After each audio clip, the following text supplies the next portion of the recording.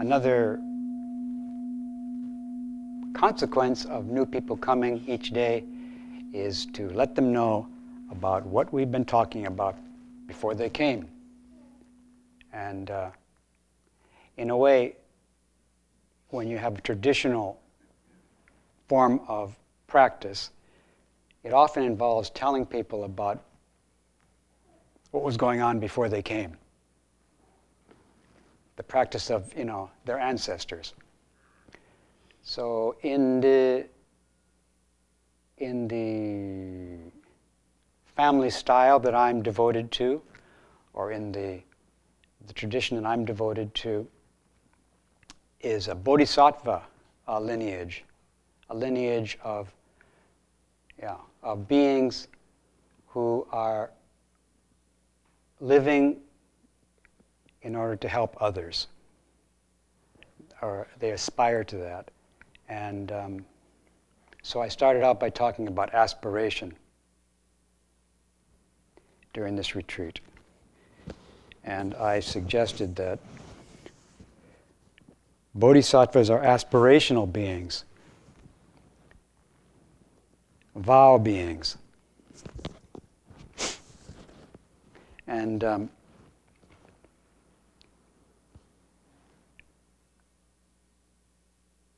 they are basically the roots of their practice is aspiration. The roots of their effort and energy is aspiration. And the root of their practice is the energy for practice, which arises from aspiration. And bodhisattvas take care of aspiration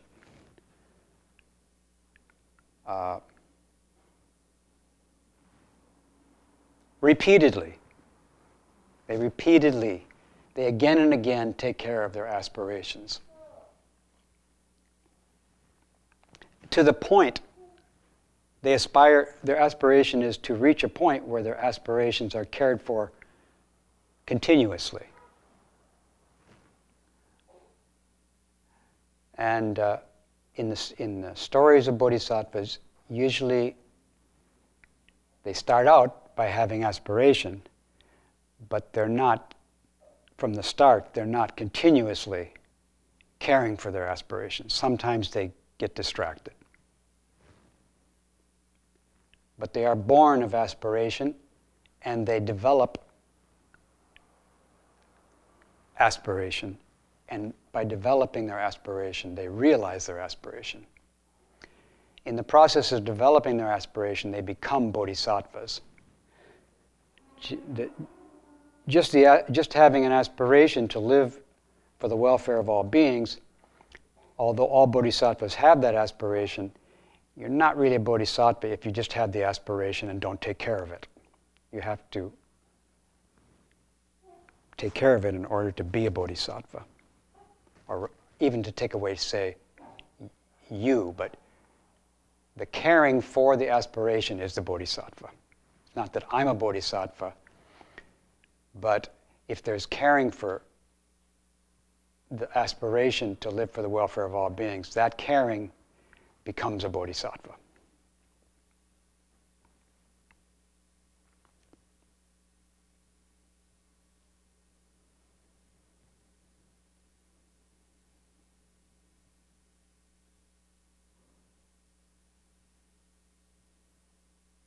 During this retreat and many other times, people ask me if I have any advice for them in their practice or their life.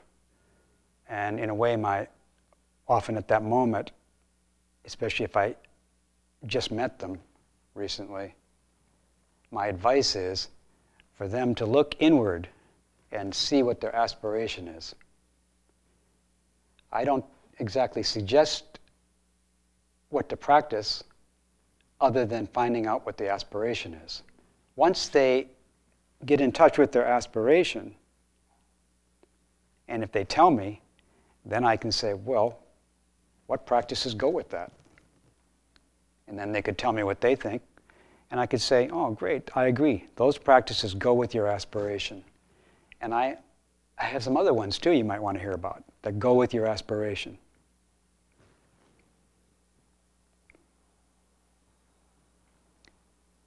And then people do look sometimes, right when I ask them, they look and they don't find it. They say, I don't see what my aspiration is. Again, aspiration doesn't just mean a wish, it means a great wish, an immense wish.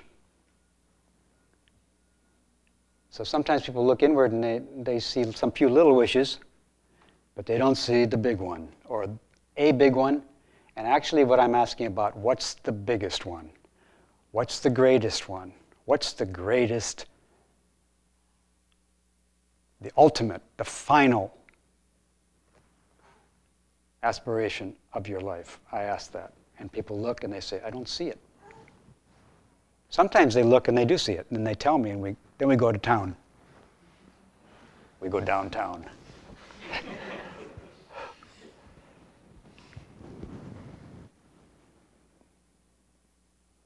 And I say, well, just keep asking.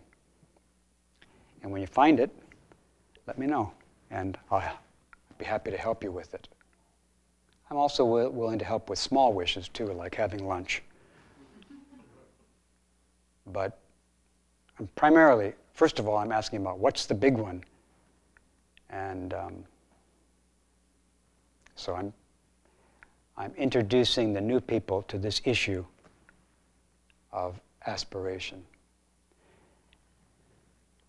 At the beginning of sessions at Zen Center, particularly at Green Gulch Farm, in our session admonitions, we also say that session is a time to be silent and still. It's an opportunity to discover, perhaps anew, your deep, great aspiration. For some people, it's an opportunity to discover it for the first time. For sometimes, it's people to discover it again. And to clarify it during the sitting. And to deepen it and realize it even during the retreat. And I mentioned I completely accept if you can't find it, or if your aspiration is not the same as some bodhisattvas. Like someone might say, my aspiration is to be an excellent parent. That's my greatest aspiration. Okay? So then what practices go with that? And sometimes people say that and they say, and I can see that actually the aspiration to be a really good parent, I can see that it could expand to be a really good friend of all beings. It could expand. But right now, I'm very clear that the thing that's most important to me right now is to be a really good parent, a really good spouse, a really good daughter, a really good son. It's often said that Buddha sees all beings as her children, so Buddha also aspires to be a very good parent, giving her children the very best, the true Dharma.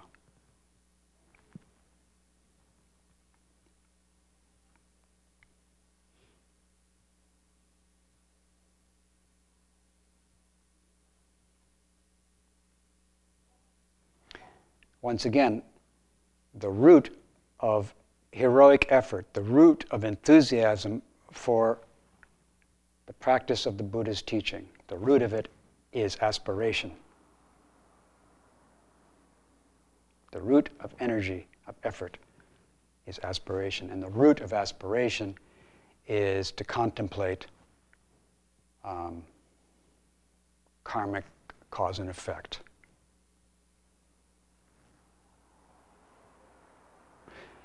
The root of aspiration is to contemplate stories of karma. So you think about your own life, and you think about what you've done.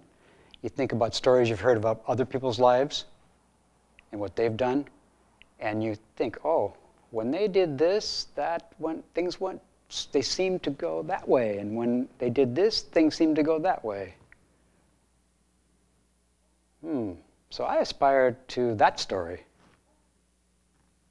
And that other story I don't aspire to. I aspire to be compassionate to that story, but I don't want to go the path of, non-diligence and non-compassion. I don't want to go that. I don't want to do the story of non-compassion. I want to do the story of compassion. I've heard about those stories. I aspire to those stories of great compassion. And also I like that in those stories of great compassion, the great compassion in the story I heard, open to reality and true understanding.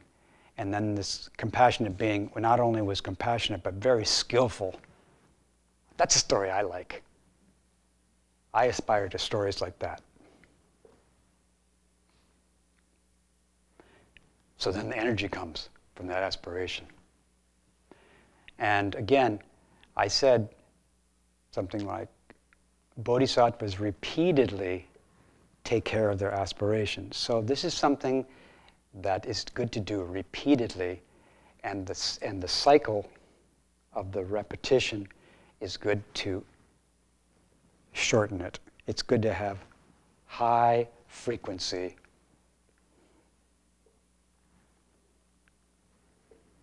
refreshment of your greatest wish in life. Like every day, that would be good. Every hour, every minute, every second, that's something to work up to. Every month is still good. If you can do it once a month, that's great.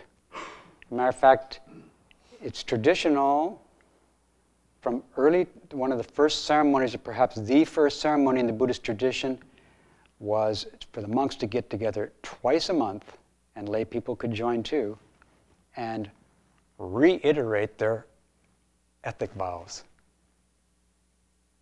And in the Zen school, in Zen monasteries, in Asia and now in America, once a month or twice a month, they still get together and they reiterate their bodhisattva vows. If you remind me, I'll go into detail about that ceremony later.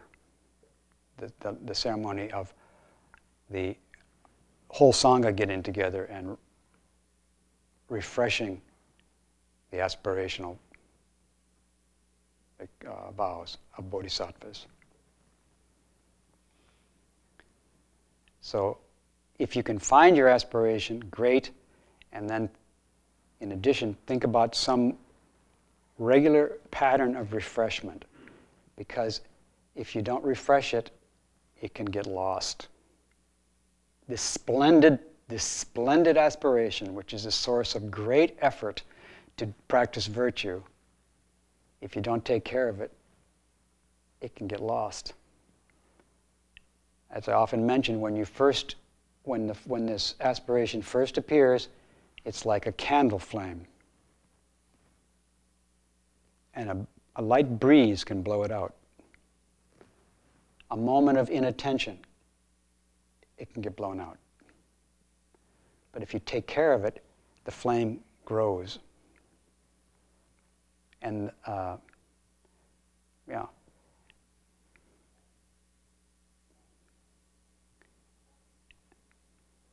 And then when the flame grows, when you blow on it, it just gets stronger.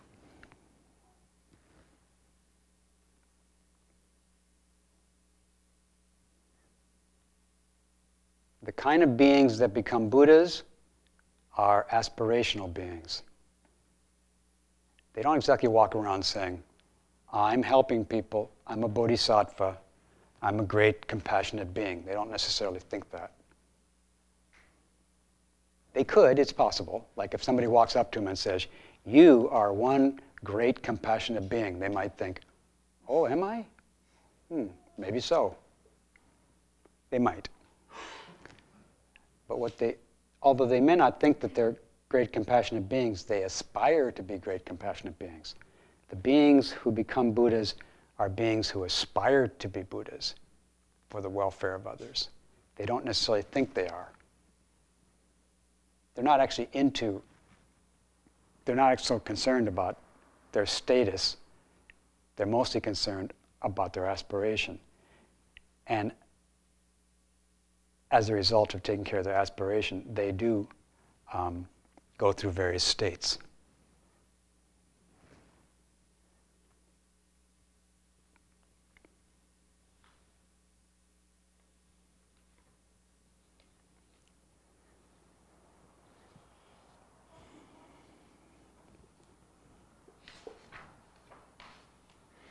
Another thing I wanted to remind the new arrivals, inform the new arrivals about is that the practice of the bodhisattva practices of taking care of bodhisattva aspiration back in India, like 2,000 years ago, the practices to take care of the aspirations were called, sometimes called the 6 basic bodhisattva practices. And then sometimes they're called the 3 basic, the threefold ethics of bodhisattvas. So the 6 practices are giving, ethics, patience, enthusiasm, which arises from the aspiration, concentration, and wisdom.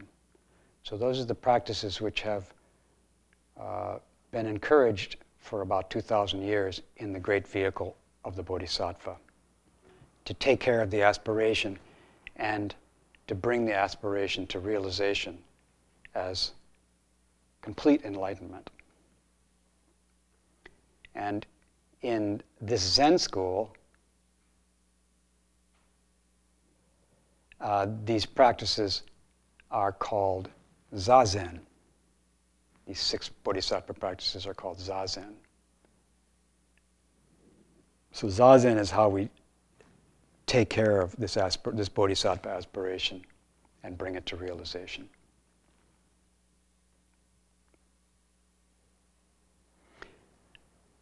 So within Zazen are the 6 perfections. Within Zazen are the threefold precepts. Threefold precepts is the precept of restraint, where you work with the forms and ceremonies of the tradition in order to eliminate any kind of delusion in the practice. And the second bodhisattva precept is to gather all wholesome practices, which means to practice the 6 practices of bodhisattvas. And the third bodhisattva pure precept is to embrace and sustain and develop and benefit all beings. So those 3 practices and those 6 practices are included in what we call Zazen. And also I said before that these practices of caring for you've got the aspiration, you care for the aspiration, and caring for the aspiration by doing these practices lead to entry into reality. They lead to an initial entry into the reality, an initial enlightenment. And then they are the cause of the initial enlightenment, and then they are the effect of the initial enlightenment. So after initial entry into reality, as a result of that, you continue these practices which were the cause of it.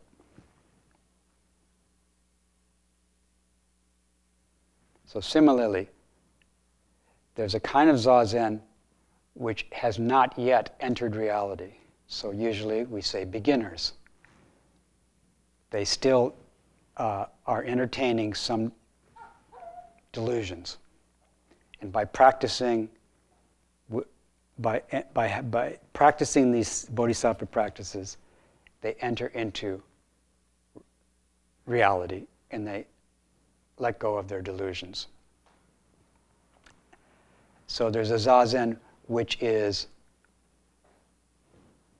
supporting entry into reality, and then there's a zazen which is entry into reality.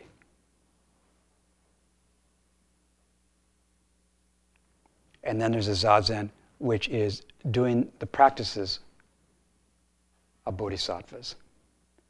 The entry into reality is actually not exactly these practices. It's just simply reality.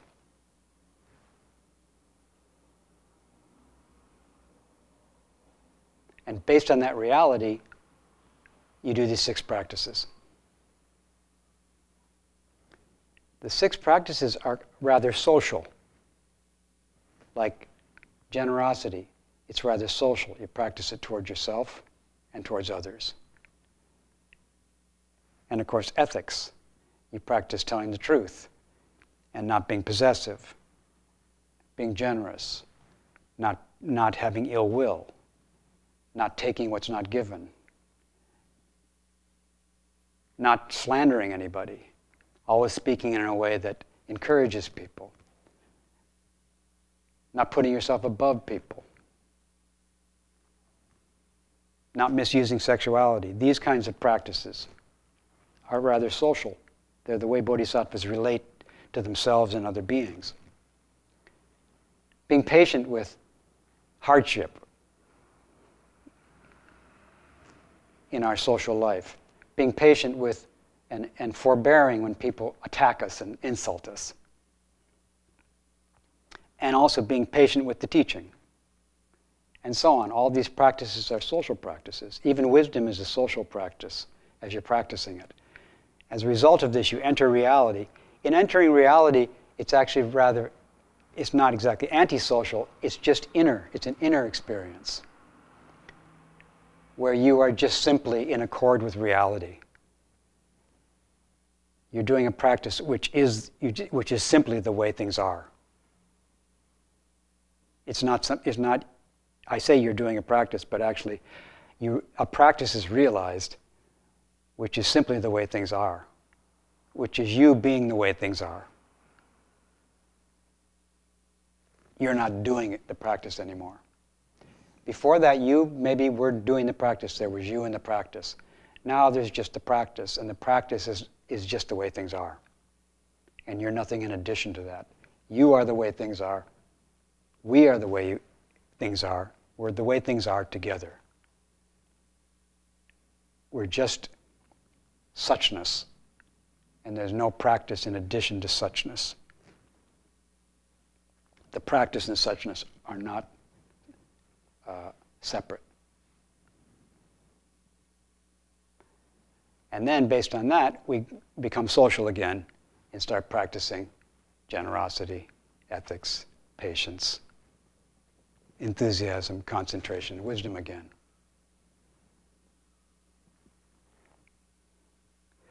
Now, one thing I just want to mention to you is that as this temple seems to have a strong intimacy with Soto Zen, a lineage of Zen transmitted from China to Japan to America. And also, I see that there's a picture of Suzuki Roshi back in the library, which people offer incense to. So it looks like Suzuki Roshi is important for this Sangha, but also Katagiri Roshi is important for this Sangha. Because he was close friends with Suzuki Roshi, and also Tia, your abiding teacher, is very devoted to Katagiri Roshi's teaching. Those two teachers were very sincere students of a Japanese master named Dogen. Okay? I think Dogen's great too. I think he's really great. You chant here some of his teachings, I noticed. And I encourage you to chant when you don't usually chant. But in the Fukan Zazengi, he says that the Zazen he teaches is not just concentration. In other words, the Zazen he teaches is not just, he doesn't say just, but anyway, I'll just say, he's saying, the Zazen I teach is not just the Zazen you do before you enter into reality. But some of you who haven't entered into reality, I understand you will be practicing Zazen prior to entering reality. So I'm kind of teaching that, but not really. Really, the teaching of Zazen I'm teaching is the Zazen after entering reality. So I just sort of think it might help you to understand that Dogen is actually primarily teaching Zazen after enlightenment, or during enlightenment. He's teaching Zazen during enlightenment, which is after initial enlightenment, now you're in enlightenment, and the Zazen practice that you do in enlightenment is the one he's emphasizing. And I think he understands, in a way, that some people do not understand that they're practicing in enlightenment. He probably sees that they really are, but they don't understand. So he describes what it's like to practice Zazen in enlightenment, understanding that some people, in a sense, are practicing Zazen from another perspective.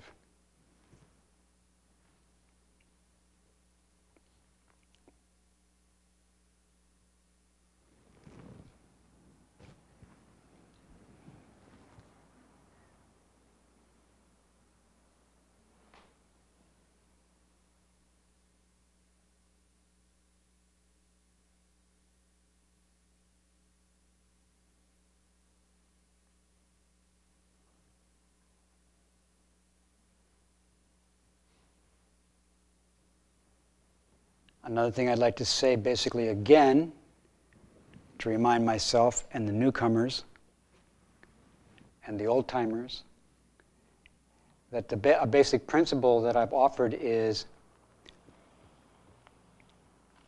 by being compassionate towards unreality, you enter reality.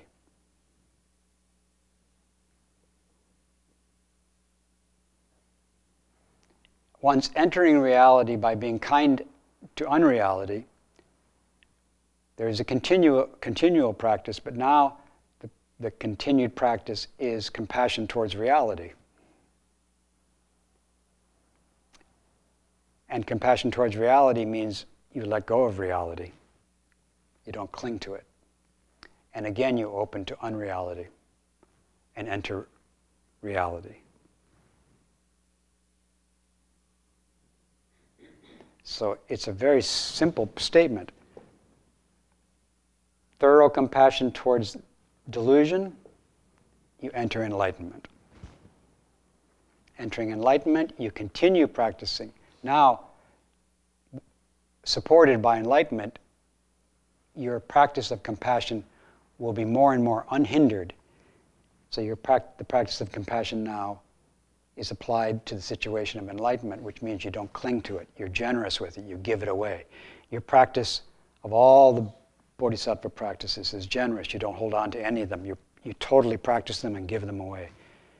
You give them away because you totally practice them. And now you can totally practice them because you're not separate from them anymore. And you never were, and now you realize it. So the practice is more joyful, more unhindered, more thorough.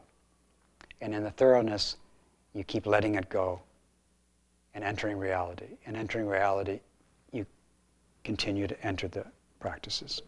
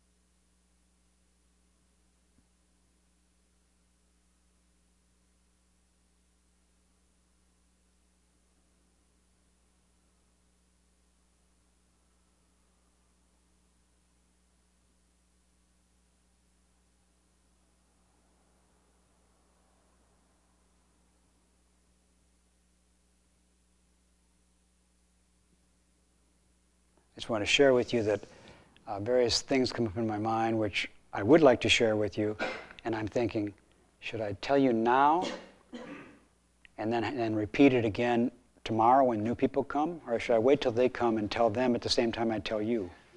A lot of things like that popping up here.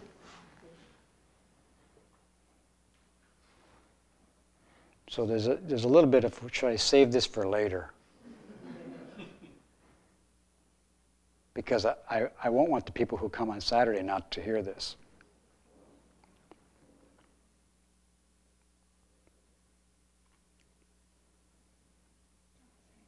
Hmm?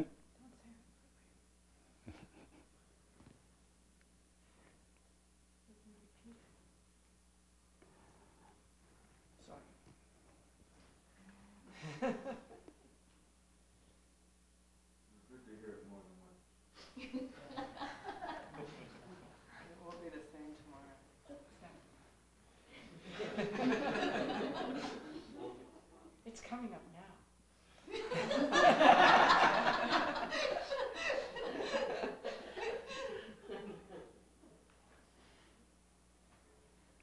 I said to the Jisha yesterday, in silence,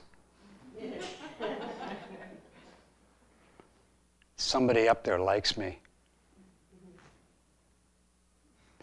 That was referring to how we thought we had missed service last night, but actually we were right on time.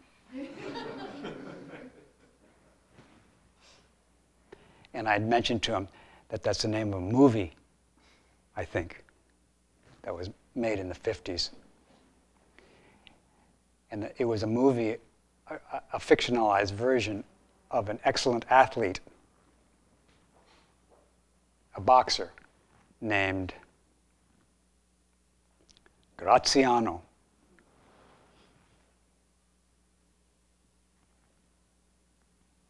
What was his first name? Rocky. Hmm? Yeah. His nickname was Rocky.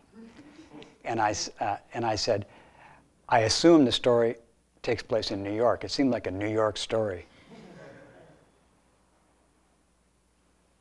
So I checked, and he was born in Brooklyn. This excellent boxer was born in Brooklyn.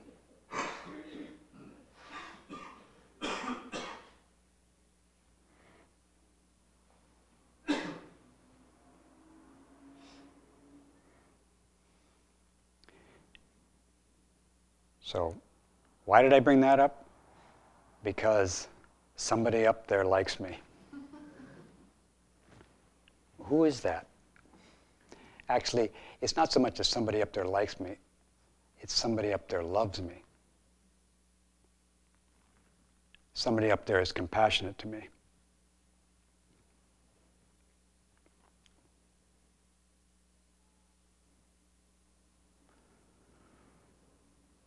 So, we chanted earlier, by revealing and disclosing,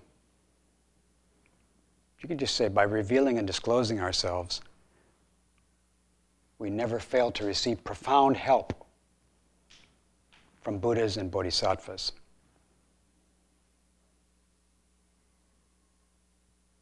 In some sense, Zazen is to show yourself, to reveal yourself, to show your body in the world.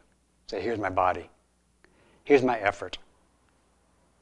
Here's what I'm offering right now to the welfare of the world. And in offering this, it isn't just that you're making an offering, but it's a matching grant.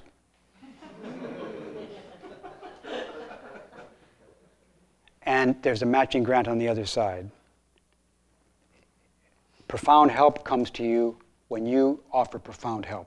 When you offer your body,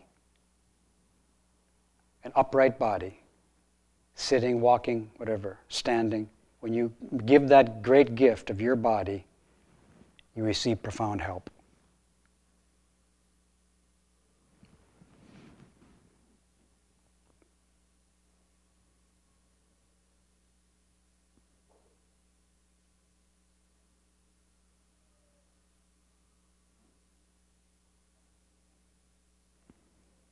You could think, it seems difficult to perform some of these simple practices of compassion, like sickness comes.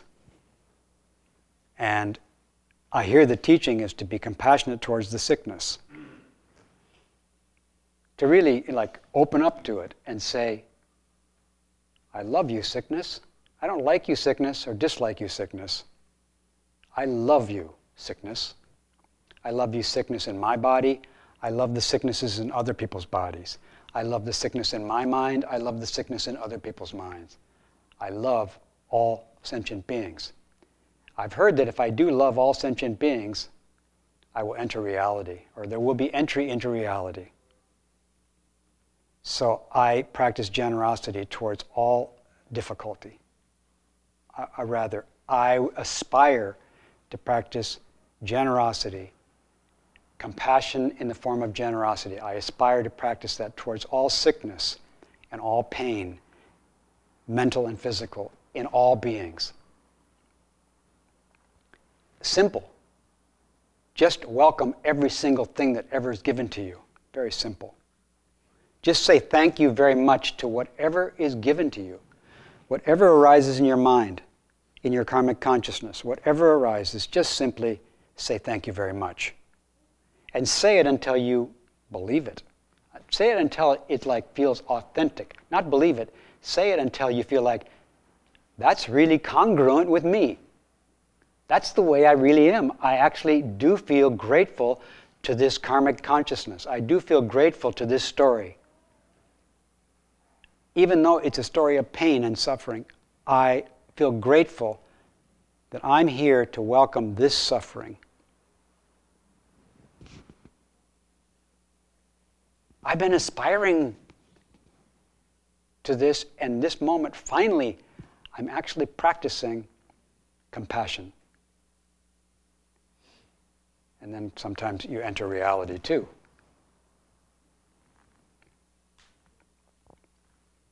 But sometimes people say, and sometimes they say, it's hard. And then I say, right. That's right. It is hard, usually. Not always. After you enter reality, it's kind of not hard anymore. But if we're out of touch with reality, it sometimes, not always, is hard to welcome some guests. Some really unhappy guests are hard to welcome.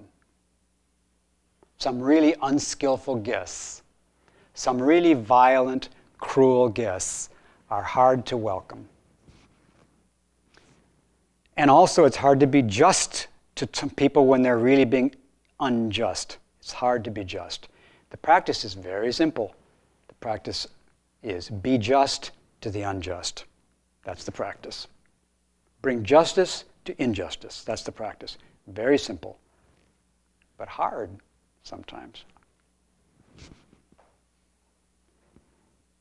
Now, it is impossible if you think of doing it alone.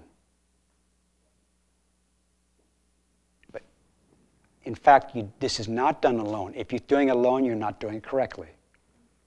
You do it together with everybody. You do it together with everybody. And part of everybody is great beings, great enlightening beings and Buddhas. That's part of everybody. So you need all living beings who have various levels of understanding and aspiration and practice of compassion. And you need the ones who are really good at compassion. And they are available. So it is said by this person named Dogen, who teaches a zazen which is enlightenment. He teaches also that when you practice, when you give a gift, when you reveal and disclose yourself in your sincerity and your insincerity, when you do that, you receive immeasurable help from Buddhas and Bodhisattvas and ancestors. That's what the Zen ancestor Dogen says in the vow we chanted earlier. So he's teaching a zazen which is enlightenment, and the zazen which is enlightenment is to reveal and disclose yourself. Give yourself, to donate yourself every moment of sitting. You're giving yourself to the welfare of all beings, just as you are. You're giving yourself, but it's not it's not a sealed envelope. The envelope is open. You're saying, I'm giving this person. This is what Dogen says is the practice. And you're getting a lot of help. So not only are you revealing and disclosing yourself and giving yourself and practicing ethics and patience and concentration and wisdom, but you're getting a lot of help to do that from other beings who are doing the same practices. So your sitting could be seen, it's up to you, it could be seen as an invocation. That you're sitting to invite your support so that your sitting can be complete. We cannot practice the sitting of the Buddhas. We cannot practice sitting, which is enlightenment. We cannot practice enlightenment by ourselves. This very clear teaching that the practice of enlightenment is done together with everybody.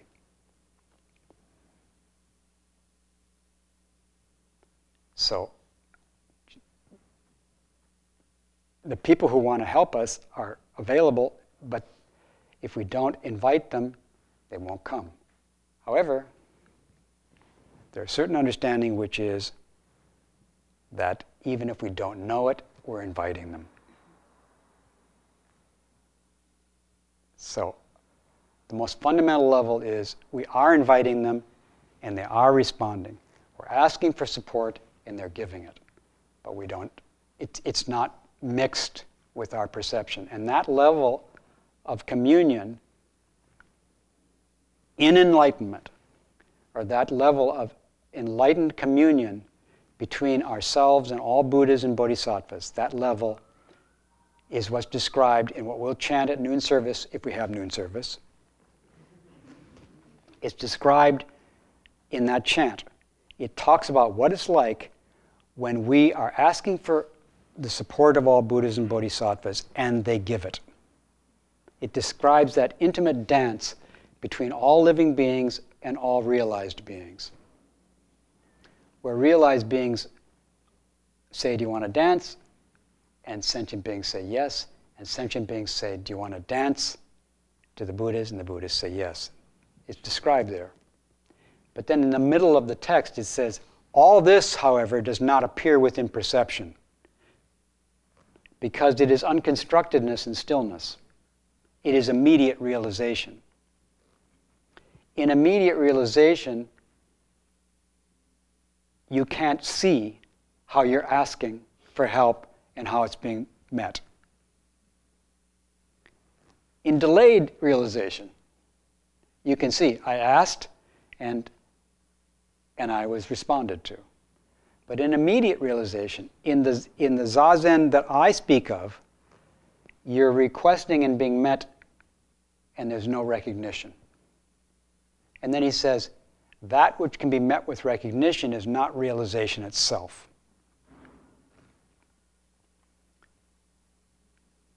It is a recognition of realization, which is sometimes very encouraging, but it's not the realization itself. The realization itself, just like recognition of a dance, is pretty neat sometimes. If you see some people dancing, and you might even be one of the dancers, and you might say, oh, we're dancing. But the dance is not the recognition of the dance.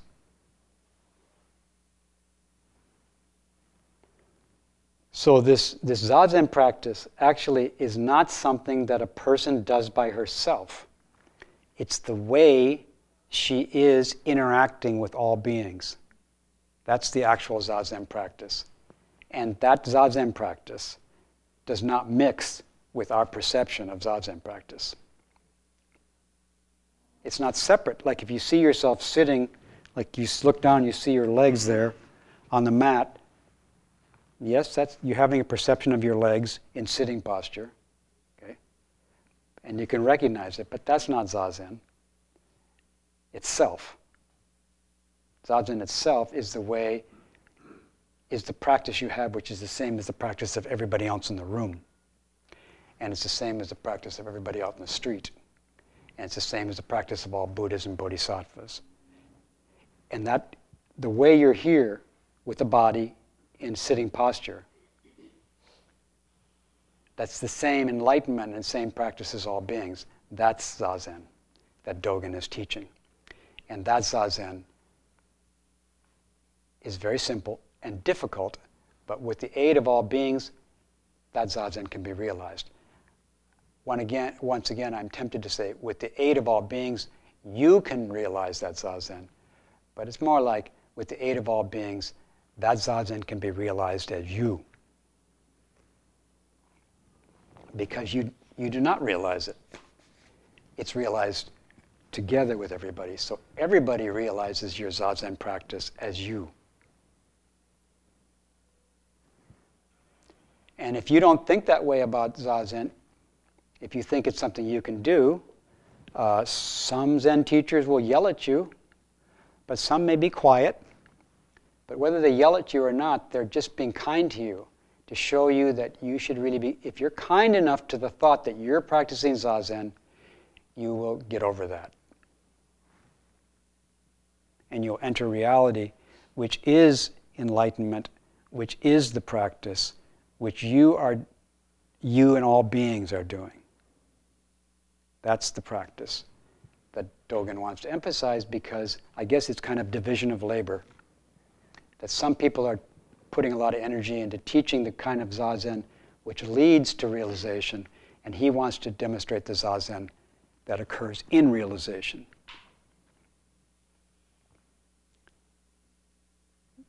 Zazen is, that he's speaking of, is in realization.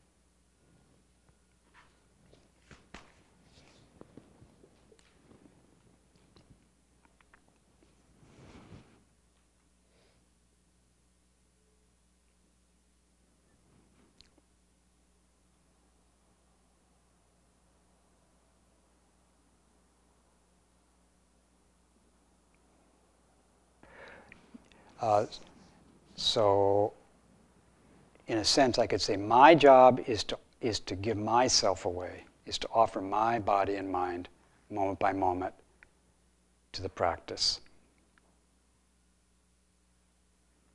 With the understanding that this offering is not trying to get anything, but it is actually requesting a gift. So I'm requesting a gift without trying to get it. The gift I request is to be met by all beings. So I offer myself so that all beings can offer themselves.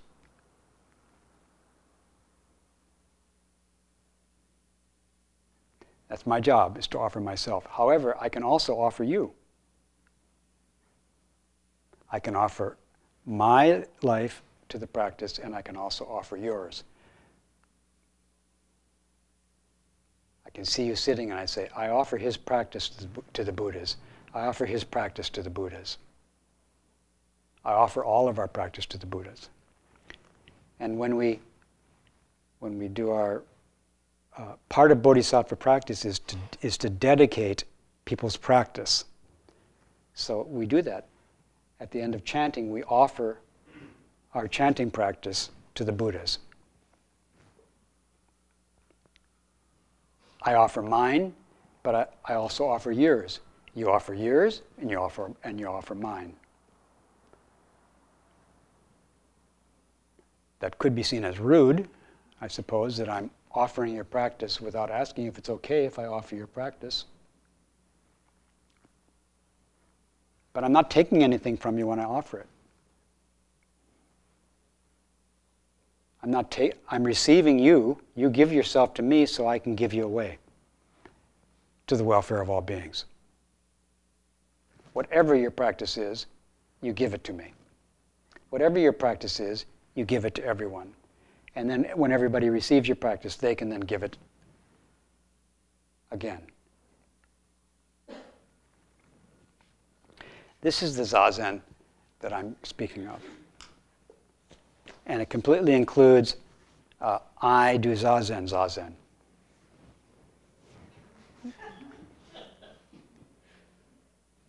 The Zazen of all beings completely includes the beings who think that they're doing Zazen by themselves, by their own power. They're totally included in that. The Zazen which is enlightenment is compassionate towards the Zazen which is still trying to get something for somebody in particular, rather than everybody. The Zazen which is enlightenment is not trying to get anything. It can't get anything. It is actually everything. It's not separate from anything, so it can't get anything. Bodhisattvas aspire to that Zazen, but they sometimes slip into I do Zazen, Zazen. And when they do, they aspire to be compassionate to I do Zazen, Zazen. And they might even apologize. I'm sorry, great ancestors, that I was doing a Zazen that I thought I could do by myself. I'm sorry.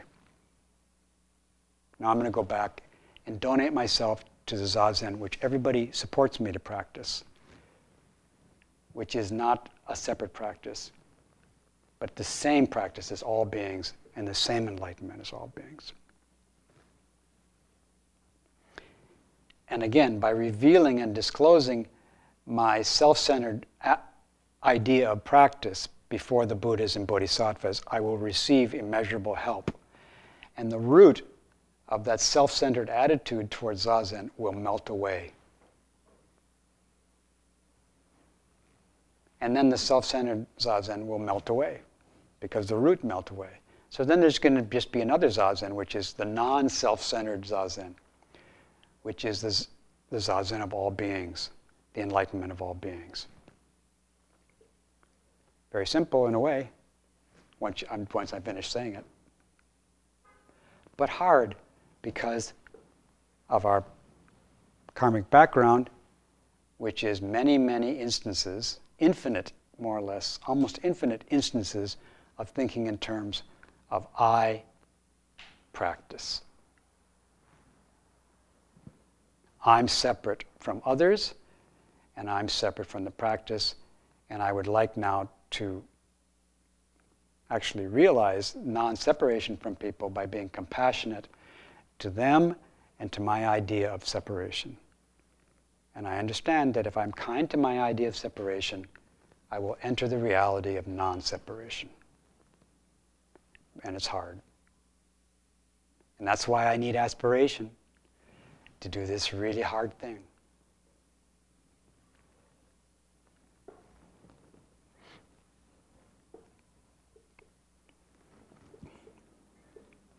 So when the people come tomorrow, I'll bring up this invoking the presence again. So maybe the fact that you've been exposed to it, you can help them tolerate this strange idea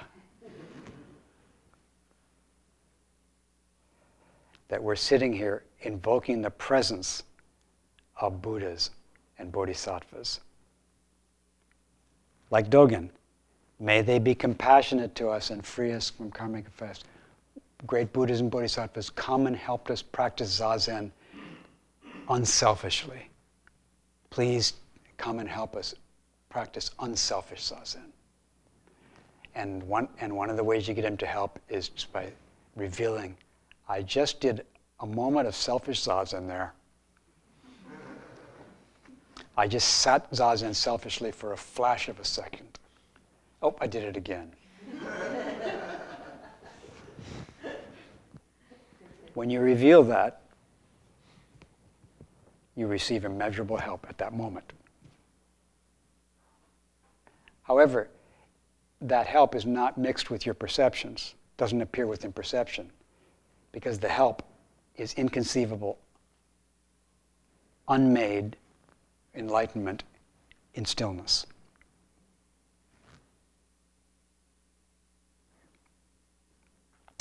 So now I invite responses. If there are any questions, please come up. Can you come up here?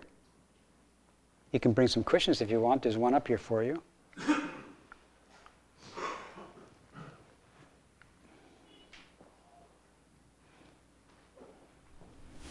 Mitch brings a lot. Right, I know. Right?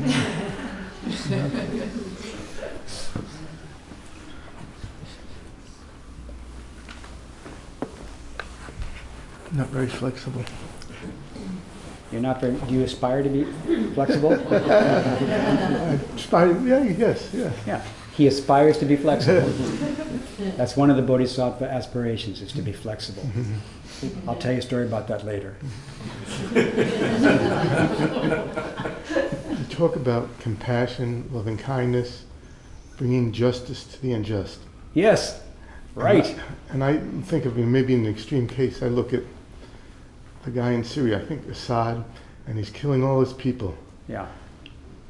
I find it very hard to have any compassion or loving kindness for him. And the only justice I'd like to see is him being in jail for the rest of his life. And how does that, how do I deal with that? You just said it at the beginning, that you're not very flexible. Right? And I said to you, did I ask you if you aspire to be flexible? Yes. Okay, and you said yes? Yes. Okay, so this is an example, opportunity to be flexible. So, I wish justice to be brought to him too. I wish to have a just response to whatever he is. And you said the only justice you can imagine was such and such. That's the only one you could imagine. So here's an opportunity for you to be more flexible. Imagine other possibilities, in other words. So I wish justice to be brought to the Syrian people. I wish, including their leader, who seems to be incredibly cruel, it seems. That's what it looks like. It looks like immense injustice. And I wish to bring in justice to that. But being flexible about what the justice would look like would be appropriate for bodhisattvas. Not to decide beforehand what the justice is going to look like. Is compatible with achieving justice. So you want there to be justice, you want there to be peace, okay? And then, but you're aspiring to be flexible about how to negotiate it, how to realize it, okay? Rather than say, this is the only just thing I can see. Okay. In terms of compassion, I'm supposed to, that's being compassionate to him. I mean, I feel I have... Again, can you say thank you very much to him? Isn't that hard? Very hard. Yeah. I'm telling you that in the Buddha's heart, the Buddha is saying thank you very much to him. The Buddha thinks that what he's doing is totally antithetical. The Buddha is totally into nonviolence.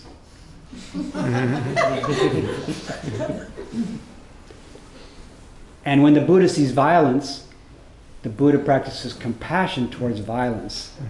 The Buddha is not violent towards violence. The Buddha is non-violent, is truly compassionate, wishes violent people to snap out of their insanity and be kind. Buddha wishes every cruel person to snap out of that cruelty and be kind. Buddha says, I'm your friend, I'm your teacher, I'm your father, I'm your mother, I love you, I want you to wake up out of this horror, out of this nightmare of cruelty. I want you to wake up. He doesn't want them to stay in the nightmare and experience all kinds of hell. He wants them to wake up out of it. She's constantly wishing for all beings at all the different levels of cruelty. All of us have sometimes been cruel.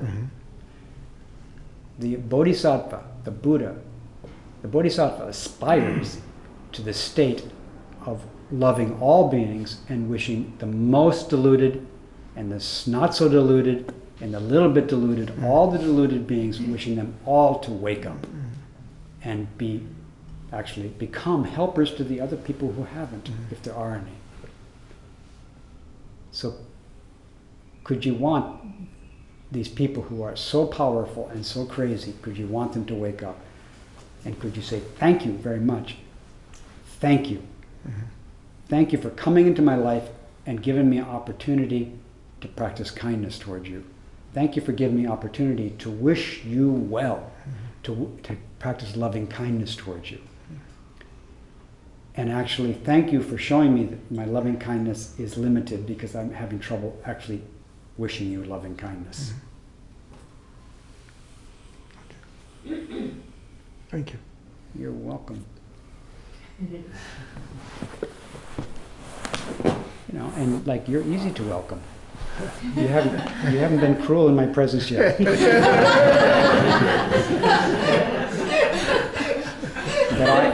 I aspire to welcome you even if you get nasty to me. Or nasty to somebody else here. But it's okay that you're making it easy, I don't mind. So the story of flexibility is my famous story with my wife. We're having dinner with some people, and the male member of the heterosexual couple is a professor at UC California, at Irvine, California. My wife says to him, "What's Irvine like?" And he says, "It's beautiful." And his wife says, "It's ugly." And he says, "It's ugly." And my wife turns to me and says, "You should learn that."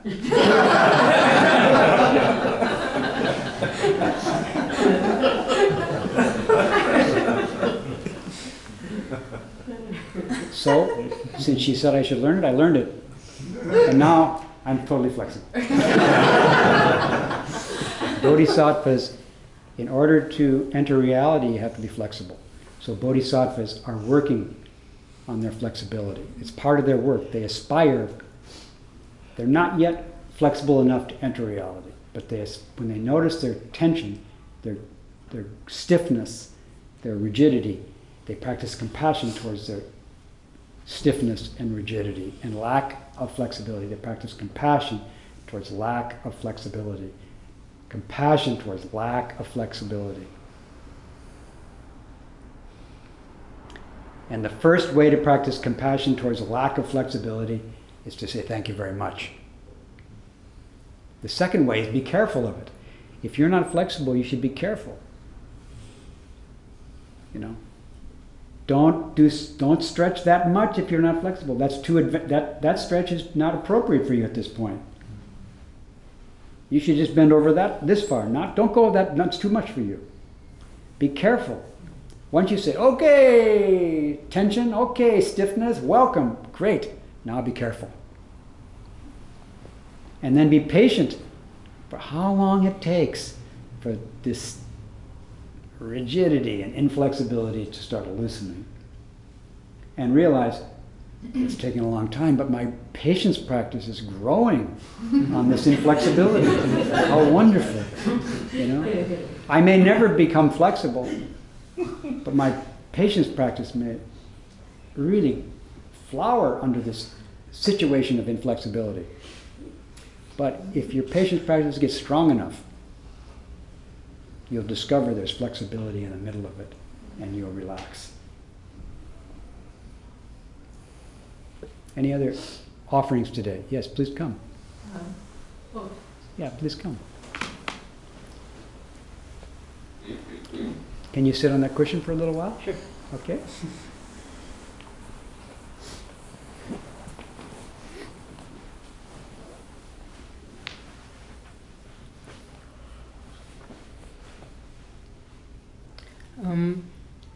My question is in the way you were describing Dogen's Zazen.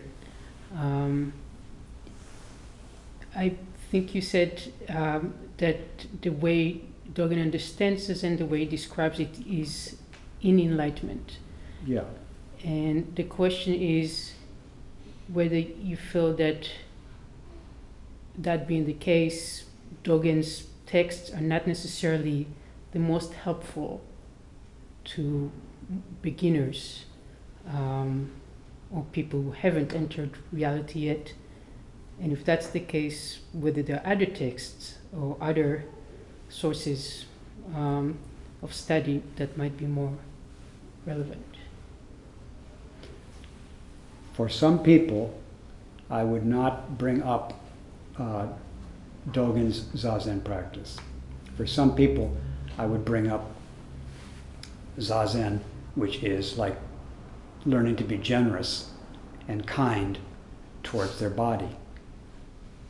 That I noticed that they're not practicing generosity. So I would try to, exactly, I stop now, okay? I start over. What I would do with the person, first of all, before, I didn't check with you all to see if you had bodhisattva aspirations. Right? I just came in here and started talking to you about it. And I didn't check with you whether you wanted to learn about Dogen's Zazen practice. I just told you. But now you're bringing it up. So maybe it wasn't appropriate that I brought it up to some of you. But before I brought it up, I did mention being compassionate, first of all. Right? So, but actually I shouldn't even say that. I should say, which I did, what's your aspiration? I asked you at the beginning, what's your aspiration? And not everybody told me my aspiration is bodhisattva aspiration. And I understand that. So what I'm telling you is practices for that aspiration, but I'm also telling you that if you would tell me personally what your aspiration was, I might bring up Dogen's Zazen, or I might bring up Zazen in the form of being generous, if you told me a certain aspiration. If you told me other aspirations, I might bring up something different. So actually, each person requires, or it's appropriate to give each person a specific teaching just specially suited for them. So I don't know, but I do know. I do know that anybody will do well to practice generosity. If they have bodhisattva aspiration, then not only do they do well to do it, but that definitely is the first practice for them. If people aspire to be cruel, then in some ways generosity isn't appropriate. So if somebody says, I really want to be cruel to someone, I might say, well then don't be generous towards them. And don't be generous to yourself. Because if you're generous to yourself, that will undermine your cruelty. It'll be harder for you to be cruel to people if you're really generous. So stay away from generosity if you want to be cruel. Also, don't be careful. Don't be very mindful, and you'll probably be very successful at being cruel. Like get in a car and put a blindfold on and start driving. So if someone actually said that to me, I think I would instruct them how to be cruel. And hopefully in the instruction they would change their mind. But I would say, actually, let me go with you. Like somebody said before, if somebody was going to do something unskillful, what would you do? I would go with them. Rather than just say, don't do it, and then they go off without my attendance, I would say, may I come with you while you rob the bank or whatever? But I still might be kind of a troublesome assistant. Like I might ask lots of questions. Like, do you really think this is going to be beneficial? And so on. So, in such a case, I would work on basic bodhisattva compassion practices with everybody. And some people I might realize in the process that they're ready for this supremely advanced practice, which is the practice that we do together with all beings. But if I notice that if I say, if I start talking about practicing compassion and they don't want to do it, I wouldn't bring up Dogen. I would try to establish a basis to receive that teaching. Because you can't really receive that teaching if you don't want to practice compassion. But in this room I felt openness to practicing compassion from this group. So I thought, well, if they're open to compassion, maybe they're open to reality. So I'll tell them what Zazen really is. Zazen's really, this amazing thing we're all doing together with all Buddhas and Bodhisattvas. That's what it actually is. So if you could stand the other stuff I said, you probably can stand that. But I didn't say it right at the beginning. I warmed the group up a little bit with all these discussions. But I wouldn't say that when I first met someone. I wouldn't. But in this context, with people sitting and me bringing these things up and people seem to be open to it, then I finally have gotten to the place of talking about enlightened practice, the practice of enlightenment. But I wouldn't bring that up probably with people right away. I wouldn't. But I probably would bring up, I usually would bring up generosity. And in order to practice generosity, I have to bring up awareness, because you have to be aware of something in order to be generous towards it. So the first thing I bring up is like awareness. But again, I looked in the room and everybody seemed to be aware, because they got to their seats. They got there before the period started, They seem to stay until it ends. They seem to be aware. They have postures that they're working on moment by moment. So it looks like they're actually practicing awareness, that they're aware of something, of a body and a mind. So now I could say, why don't you be compassionate to that body and mind that you're aware of?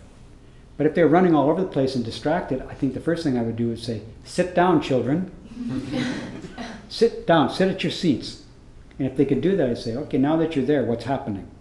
And they say, wah. So we'll just be compassionate to that.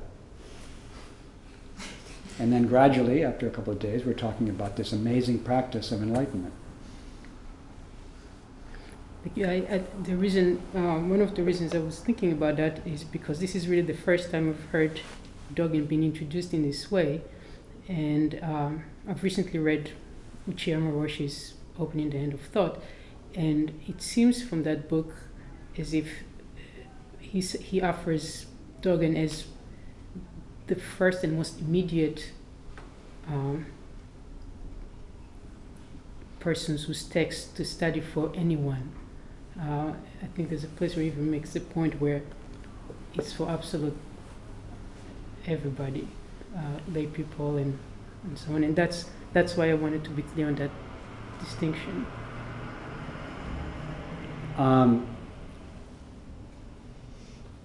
I agree with him.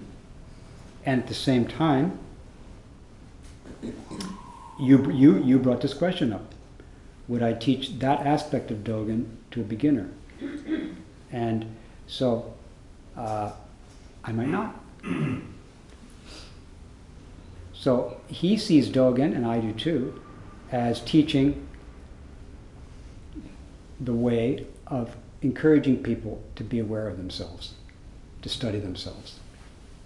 And he thinks, and I agree, that it's appropriate for everybody to study themselves. To study the Buddha way is to study the self. I totally agree with that. And that's appropriate for everybody. Like, what is it? People say to children, look at what you're doing.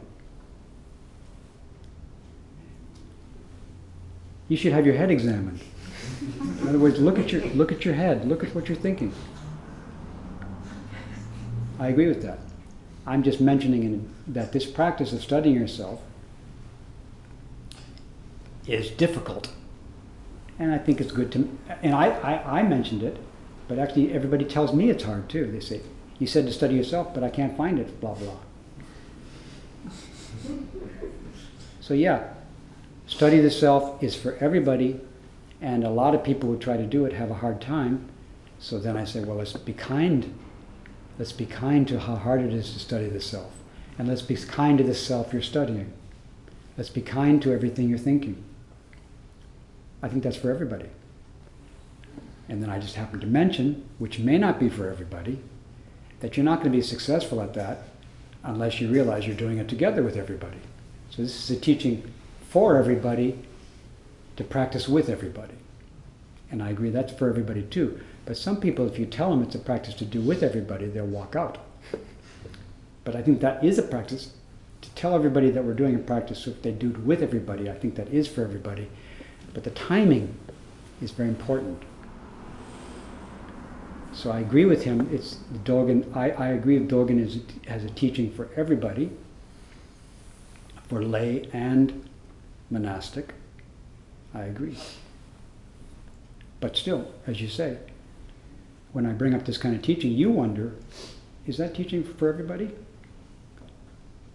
I think it's for everybody at a certain time.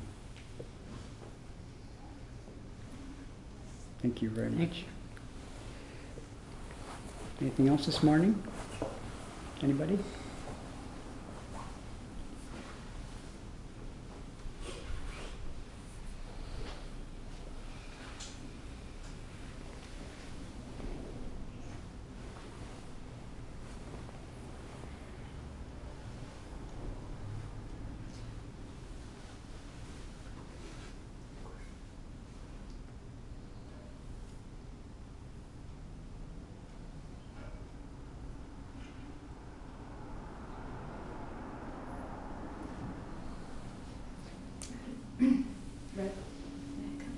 Oh yes, please. You don't have to raise your hand, you can just come up.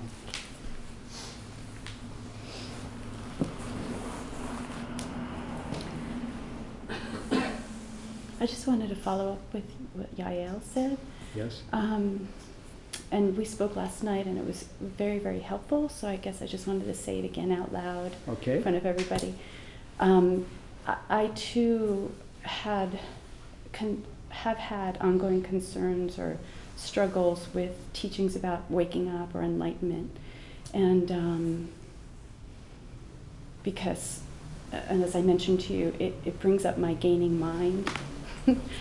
And I found it so helpful for you to tell me yesterday, or to help me see that with the great aspiration, with this teaching, the gaining mind or the grasping mind will arise with it.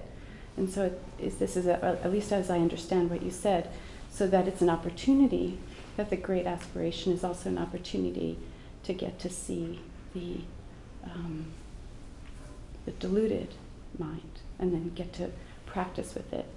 So if I stayed away from my aversion to this teaching of enlightenment, to entering reality and all of the movements of my mind and the grasping and where am I on that, I get to see it. And then after I met with you, I got to be kind to it. And it's no longer a problem, right? Then I'm more open to understanding it. Could you hear her okay? Could I compliment what you said? That was good.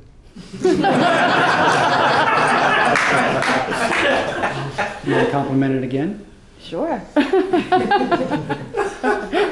I heard you say that when a great aspiration arises, a gaining mind arises with it. Okay? Another way to say it would be, whatever mind arises, the gaining mind comes with it. However, when a great aspiration arises, you sometimes notice the gaining mind. So the great aspiration flushes out certain gaining minds which you don't notice for lesser aspirations. You know, like again, if you aspire to lunch, you don't notice that actually there was a gaining mind there. But there probably is, unless we have practiced lots of compassion towards the gaining mind. It's probably still there. In fact, the gaining mind is a mind that lives when it's not completely overwhelmed by compassion. We want compassion, but because we haven't received enough, we think that receiving compassion would be a gain rather than reality. So the great aspirations of bodhisattvas brings all the poisons out in the open. And then when they're out in the open, then the bodhisattva practices compassion towards them. And as they practice compassion towards them, their aspiration becomes even more spectacular. You know, more people can see it. There's more spectators. And then when the aspiration gets bigger, even more subtle and sneaky gaining ideas come out in the open. And then the bodhisattva practices compassion to them, and the aspiration grows. It just keeps growing and growing, and surfacing more and more subtle sicknesses that came from not realizing compassion, and then the bodhisattva practices compassion towards them. So a lot of people, again, when they hear about the aspiration, they're horrified by this thing that comes up along with the aspiration that they hear about. And they say they want to turn the aspiration off so that this gaining mind will go away, right? If I don't aspire to that, I don't notice what a creep I am. If my aspirations are low enough, I feel like, hey, no problem. But if I see somebody else that's really great, I start to feel bad. And then if I would aspire to be like them, and these other aspects of myself come out, I feel really regretful and embarrassed. But that's what bodhisattvas need. That's what everybody needs to get their stuff out. Mm-hmm. It isn't like talk badly about yourself, and then if you talk badly about yourself, the stuff will just stay hiding. Mm-hmm. But great aspirations bring it all out. And then we aspire to be compassionate to all this stuff. That was my compliment to what you said. Thank you very much. Thank you.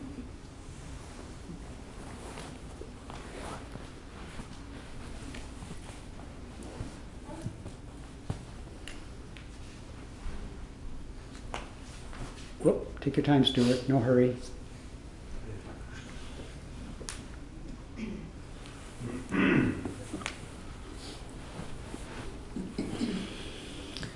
Reb, I've been hesitating to discuss this, except perhaps in a private dokusan, but because I didn't want to seem rude, but then I figured you didn't care anyway, so I'll just say it. I want to go back to the part of the teachings you discussed the last couple of days about the karmic mind and the subconscious mind that supports it. Talking about the karmic consciousness and the storehouse consciousness, right. The active consciousness and the unconscious. And so I listened to you. You explained it on Wednesday and repeated it on Thursday. And my reaction to it was a couple of parts. One is, do I need to know this? I understand practice. I understand this is the actions to follow. But do I need the backstory, so to speak, that describes these supposed flows? And the second thing that occurred to me, These supposed what's? flows of karma or the supposed flows of karmic cause and effect. right. Mm-hmm. So you're wondering, do I need to know that? Right. Okay. And part of that, sort of a permutation on that thought is, well, that's a nice way to describe it. It's a nice story. But it sounds like a story that people made up to explain something, but it's just a story. I agree, it's just a story. So, And the person who is sending this story is one of the great teachers of that fact, that what he's sending is a story. He wants us all to wake up to that what we're thinking is a story.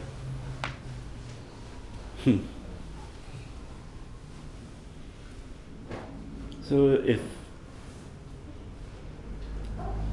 I guess I'm asking, is it okay if I just practice without paying attention to that part of the story, to that story? Definitely. Definitely. And you want me to compliment that? Not particularly. You don't want to? If you wish. Not particularly. I would like to. Will you allow me to? Yes, of course. Okay. Shortly after I came to Zen Center, I was going to go to the Zen Center's monastery for a practice period, and I heard that the teacher, Suzuki Roshi, was teaching the Lotus Sutra. So I started studying it before I went to this training period. And I opened it up, and I think I read about one page, and maybe a page and a half. But the first page has a list. It had the lists of Bodhisattvas' names in Sanskrit.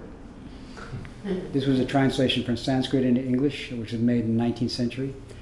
And I didn't finish, I don't think I finished the list of names of the Bodhisattvas who were at the assembly where the teaching was given.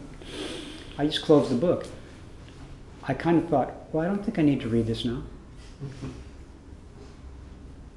So I would think that any kind of teaching that comes to you, if you feel like, well, I don't know if this is really apropos for my practice right now, I think it's fine to say, I think right now I don't think I need to study this, or dash, right now I don't feel enthusiastic about studying it.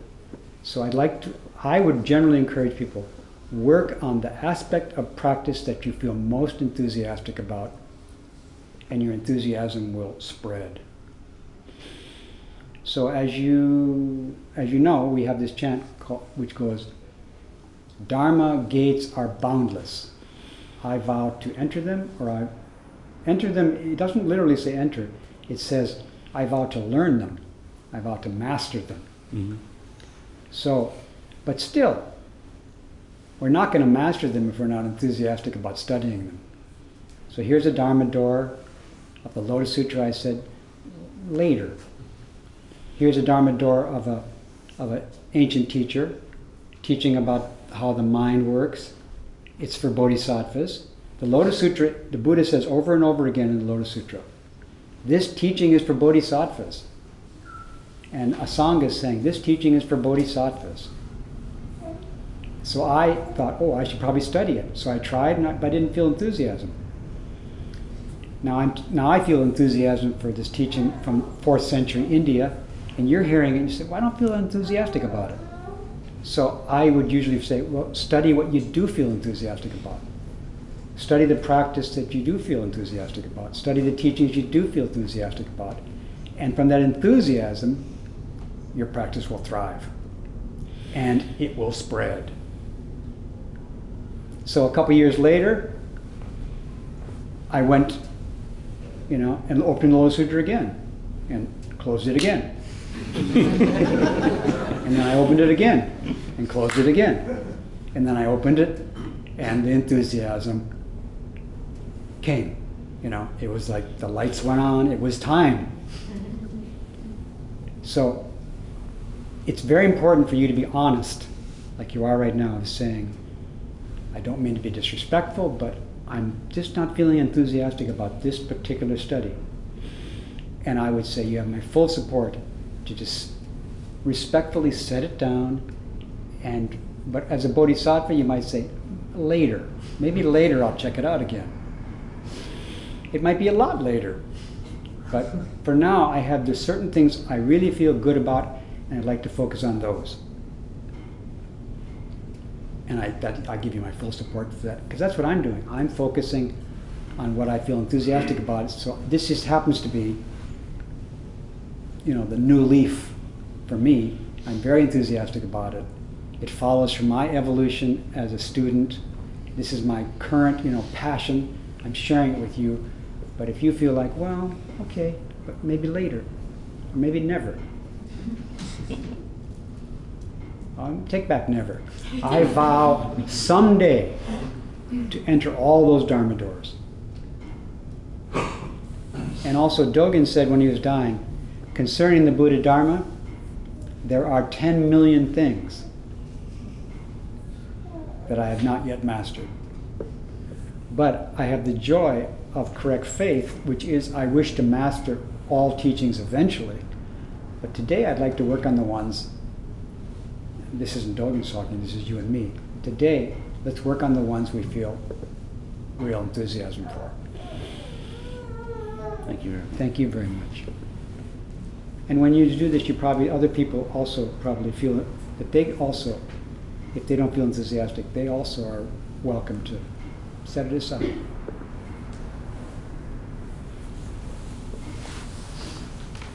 And asking it in this situation, other people get to see that this is, you encourage other people to take care of themselves too. So that's one advantage of asking it in a Sangha. Although privately would have been fine too.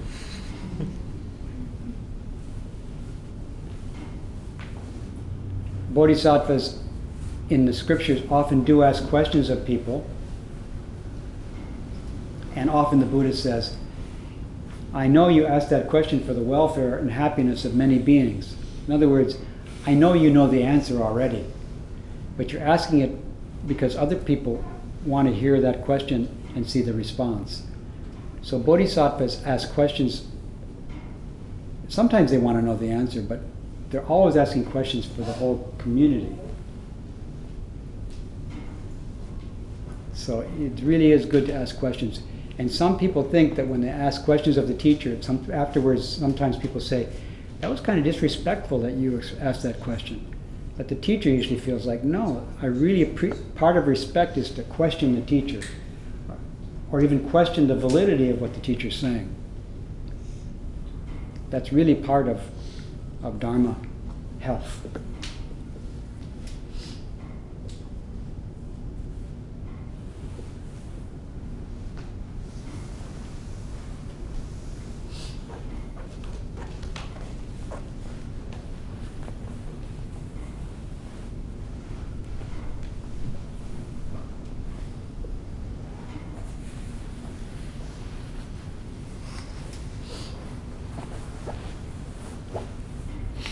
I could not be the only one who did not feast on this buffet.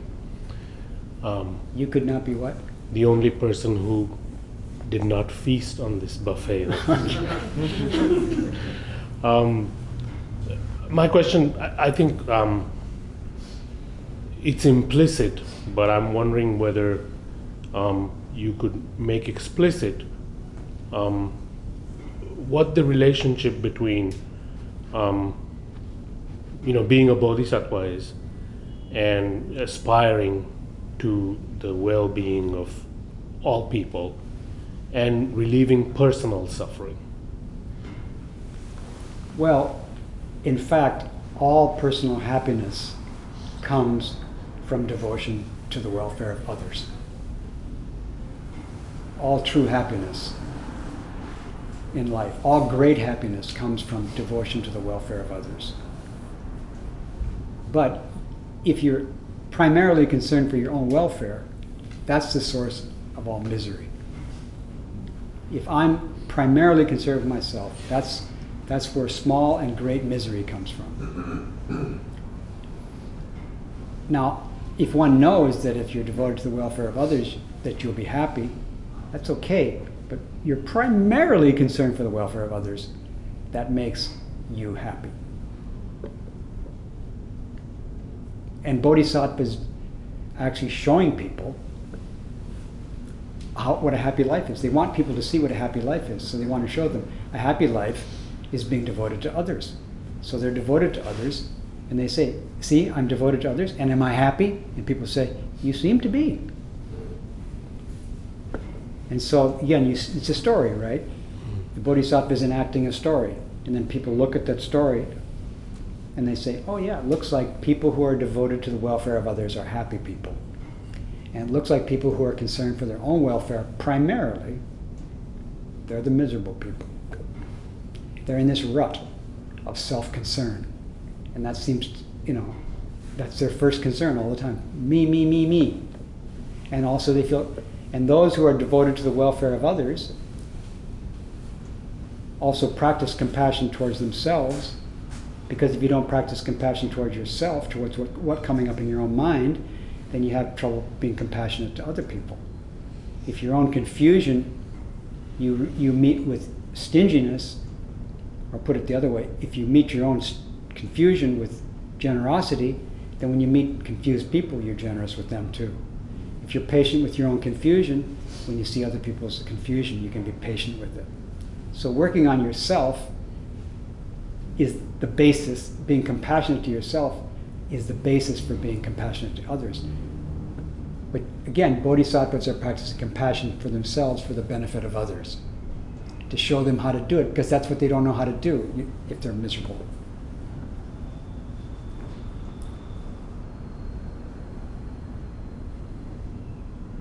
So is it essential to practice compassion towards others in order to, I mean, I think you've said that, in order to feel, in order to relieve one's own suffering? Like, is Yes, that, or it's essential. It's essential. I say it's essential.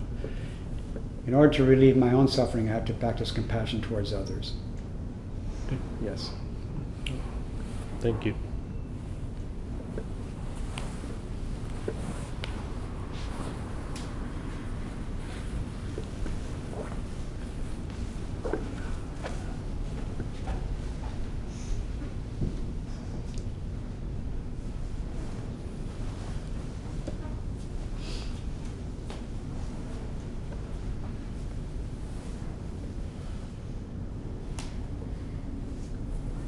Can you compassionately sit down?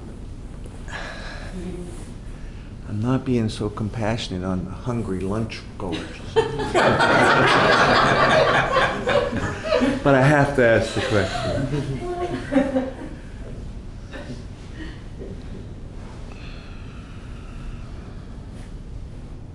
I just want to make sure that I heard you correctly. Okay. That with the aspiration Yes. of a bodhisattva, we, you need to be thankful for everything. Right. And that the reason that we have to be thankful is to cultivate compassion. Right. And that includes, and that compassion with time transforms the storehouse of consciousness Yes. for all beings, For all beings. for the whole world, For the whole world. for Assad, for Hitler, for everybody.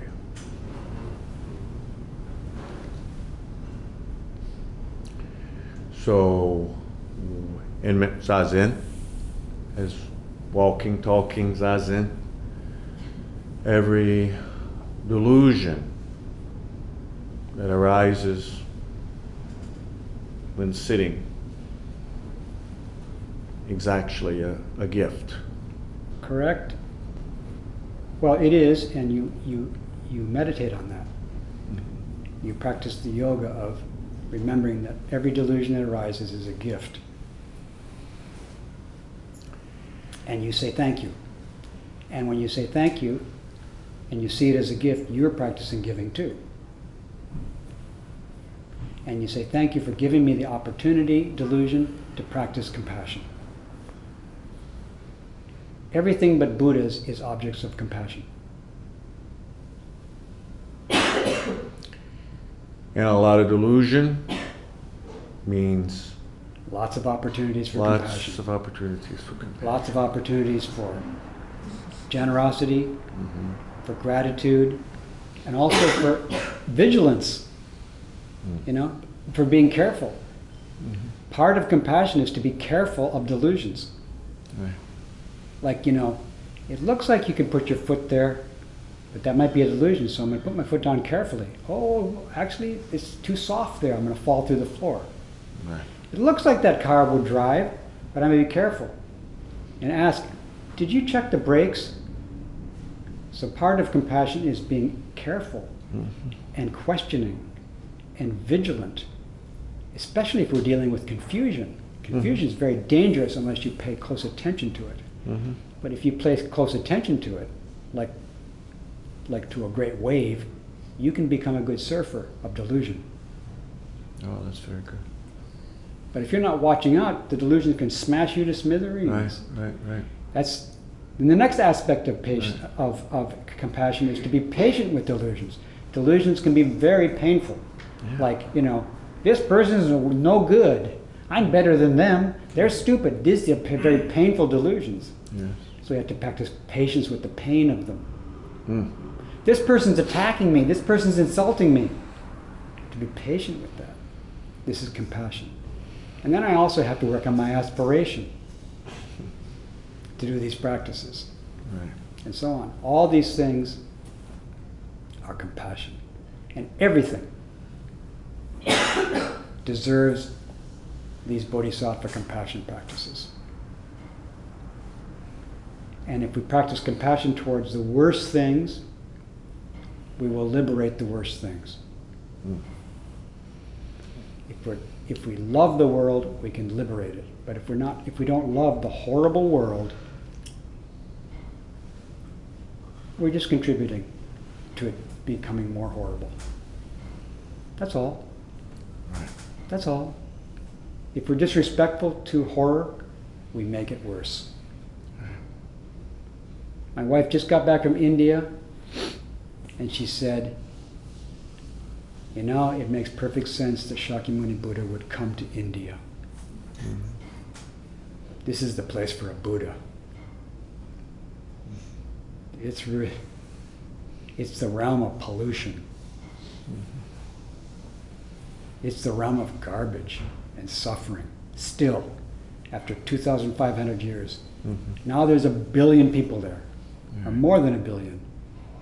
It's a perfect place for Buddha to come and be compassionate.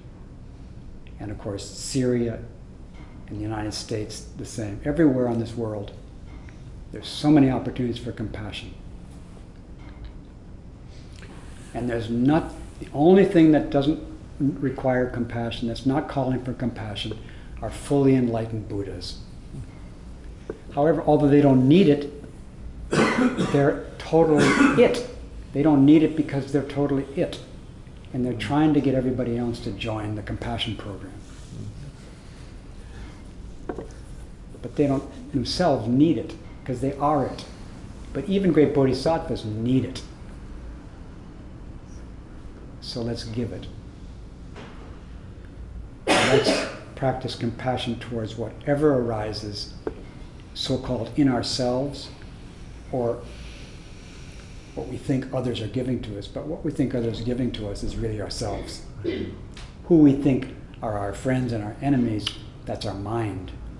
So we should be kind to everyone, everything, because that means we're being kind to our mind. And if we're kind to our mind will become liberated. And then compassion will be unhindered. And this is what bodhisattvas think is cool. So I can't even deny that I'm a sadhu, right? Is that what you're saying? Bodhisattvas see a cruel person as themselves.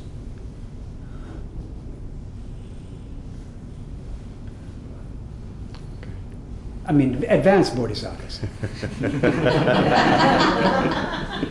Bodhisattvas who have been so kind to what they thought was not themselves, and so kind to what they thought was themselves, that they enter reality where they realize all beings, and this is another one of Uchiyama's teachings, everybody you meet is yourself.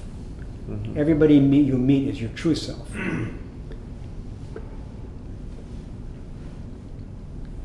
The whole universe is your true self. Thank you. You're welcome. Do I get a, like a gold star or something? You get a compliment. Oh, compliment. That's what I Yeah. was trying to think of the Your word. compliment is, thank you very much for your question. It helped everybody. Thank you. Okay. I'm sensitive to the time. Let's be sensitive to time. May our intentions Thank you for listening to this podcast offered by the Brooklyn Zen Center. Our programs are given free of charge and made possible by the donations we receive. For more information on supporting Brooklyn Zen Center, please visit the giving section of brooklynzen.org.